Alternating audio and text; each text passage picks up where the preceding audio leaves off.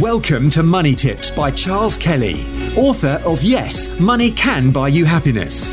Charles spent over 25 years in financial services, working for banks, insurance companies, and as a qualified independent financial advisor running his practice, before setting up his speaking, consultancy, and property business. Money Tips will help you save, make, and accumulate more money, whether you are a business owner, entrepreneur, employee, or still searching for your vocation. Hello and welcome again. This is Charles Kelly, Money Tips, bringing you money tips to help you save, earn, invest, accumulate and enjoy more money. I was in financial services for around 25 years. I worked for banks, insurance companies. I had my own brokerage at one time, and I'm not registered anymore to give financial advice. Excuse my voice, by the way. I've got this winter, a bit of flu, I think. I'm not registered anymore to give financial advice, but I can comment on things. I can give you stories, I can give you news, but I can't give you recommendations, as you know. I'm also the author of the book, Yes, Money Can Buy You Happiness, where I go through various tips on handling money, managing money, being happy with money and making money. So today I want to talk to you about HSBC and Santander customers who are set to get a refund for overdraft penalty charges.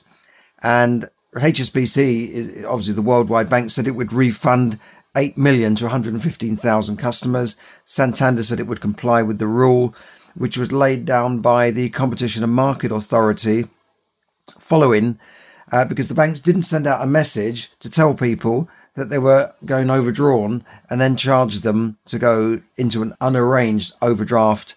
And then because of those charges, because of it, they didn't warn me that I was going overdrawn. Now they're going to get that money back. So they're going to refund all this money. But I suppose at the end of the day, it will cost everybody money because, you know, the bank, that's money that could be otherwise invested into branches and staff, you know, because when after the financial crisis, you notice that a lot of the banks have cut back. I mean, I used to go to my local HSBC and we could open a business account or a new business account. We had students at that time. We could get them in there. They had staff there to deal with, you know, people. Now you go there's only one or two people. They say, no, you have to go online, or they point you to a phone on the wall and say, you've got to ring head office, and then you ring in an overseas call center in the Philippines. You know, there's no staff there anymore. So the more money that's paid out on things like these PPI and these refunds, and also the financial services, the financial sector crash, then it all affects investment at the end of the day. So that's the story there. It does remind me of when I worked in financial services, when I worked for NatWest Bank, that they had a whole team of people. And I used to sit at one point kind of behind the counter to the side of where I could see the customers in the counter. And there was a team that sat around this table, the team of 4, I think. And all they did was deal with customers who went overdrawn. And they would ring them up and say, you know, you're overdrawn again.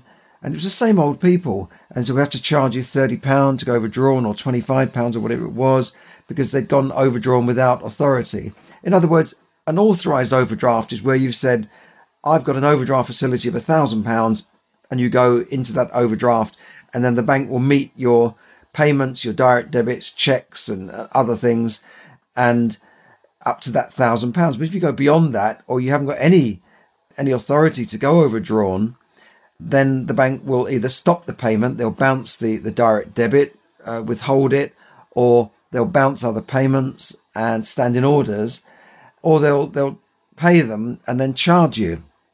Either way, it doesn't look good on your bank statement, because on your bank statement you say unauthorized overdraft charge. In this case, it was £69. And you can tell how long ago I worked for the bank. So £69 unauthorized overdraft charge. And of course, that is then added to your overdraft. So it makes it worse. So you might have been, say, at 0, and then you've got a standing order going out for £100. So you're now minus 100. And then the bank say, well, hold on, you didn't have authority for this overdraft. You're not allowed to go overdrawn. You're borrowing without authority. So we're going to charge you £69, and now you're £169 overdrawn. And these charges can accumulate and actually send people hundreds of pounds overdrawn just for being maybe £30 overdrawn without authority. So it can be quite serious. But the team dealt with the same people all the time. And quite frankly, the accounts and the customers were just a pain in the arse. The bank would have rather just got rid of them because they were taking up staff time dealing with the same people that just, I was going to say something else, but the same people who just went overdrawn and couldn't handle their money. And nowadays you've got online banking, you've got apps on your phone. You can look on your phone and see where you're going at a stroke, really. Now, the critical time is obviously at the end of the month when perhaps your bills are going out, start of the month when a lot of direct debits going out. So that's the time you've got to look to see what money is there. If the money is not there, then talk to your bank and say, well, can I have an overdraft? Can I have a loan? Or, maybe you've got to stop some of these direct debits and standing orders for things that you might not be using anymore, like the gym membership that you never go to, or, stuff that you're paying out for, memberships of different sites, memberships of clubs, and all these sort of things that you might be involved in that you're just not using. Or can you save money by phoning up your electricity and gas company and saying, look, I need a cheaper deal. Can you put me on a different tariff, or can I move tariffs? There's all sorts of ways of saving money, but you've got to manage money. This is why I'm talking here about the 3 hours of money management, actually looking after your money and knowing where your money is going before your bank tell you, by the way, do you know you're overdrawn? I know it's easy to overlook things sometimes, and we all get into trouble. This is how to manage and grow your money in the book there. I know it's easy to sometimes forget and occasionally, but what I saw was that these people were like serial unauthorized overdraft people. They were just always overdrawn and always getting into trouble without authority. Now, if they come in and talk to the bank and say, look, I need an overdraft facility, can you help me? Maybe they could have got somewhere. But now that they're on their bad books, like they've gone overdrawn, they've been charged, it doesn't look good. And the bank is saying, well, we can't really help these people. Also, if you go for a mortgage or you go for any type of loan, or sometimes even to rent a property, they might say, well, can we see your bank statement? And if they look on your bank statement, you say, well, that payment was bounced, unauthorized overdraft fee, that's not going to look good on your record. And it's going to show on your credit history as well, if you missed payments on your credit file. So you've got to manage your money. Otherwise, you're going to have a poor credit history, poor record with your bank. Then the problem then escalates. The more you go into these situations, the less able you are to borrow money and get cheap credit where you need it. So it's like the biblical saying, to him who has, more will be given. To him who has not, even that which he has will be taken away from them. And that could have been referring to people who get into trouble with credit, with overdrafts and that sort of thing. So, you could blame the banks, of course, but then the banks are giving you an account. They don't expect you to sort of take money from them without authority. They can take money from you, but they don't want you taking their money. That's just a little bit of flippancy there. But the secret is to manage your money properly. And often these people, the reason they were going overdrawn was because they were just spending money willy-nilly. They were just going out and buying this and buying that, and let's have a few more lunches, let's have a few more coffees, charge it to the bank, and then, I'm overdrawn. What happened? Where did the money go? Where did that time go? What happened? I don't know where it all goes, And these are the people who will never have any money because they can't manage even that little bit that they've got, which goes back to the talents, the parable of the talents in the Bible. I'm waffling on a bit here, but there you go. Manage your money. Now, things like Black Friday last week, that's the time when people go crazy and spend money perhaps that they haven't got.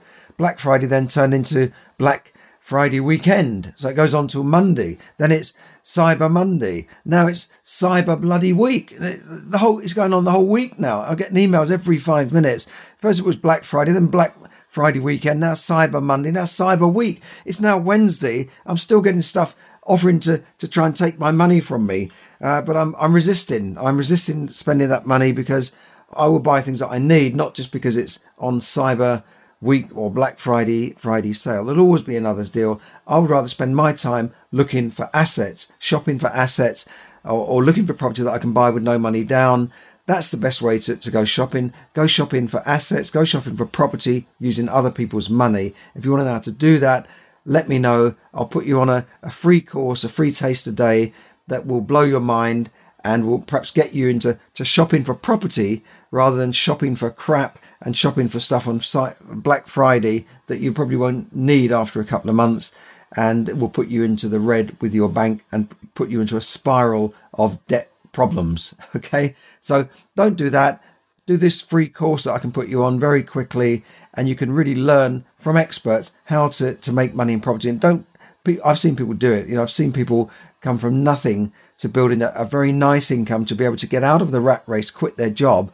And then some of them have gone on further and built substantial portfolios. All right, it's not going to happen overnight, of course. It's not a get rich quick scheme. It's a get rich steady, get rich, do things for yourself, get out there, do a bit of work, do it in your spare time first, build up some residual income so that you can quit your job and get out of that rat race, and then build a fortune slowly but surely. That's what it's all about.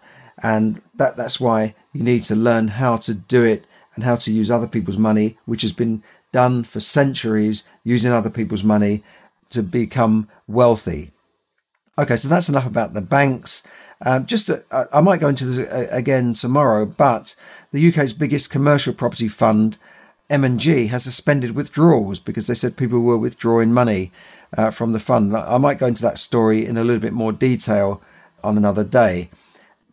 I prefer to invest directly in property myself rather than using fund managers. If I want to buy a share, I'd prefer to buy that, to research myself and buy shares myself rather than using fund managers who take out big charges. And then when people want their money back, they say, we have to suspend it. The reason they're suspending it is because if people take their money out of the fund, they would then maybe have to sell property to pay that money back.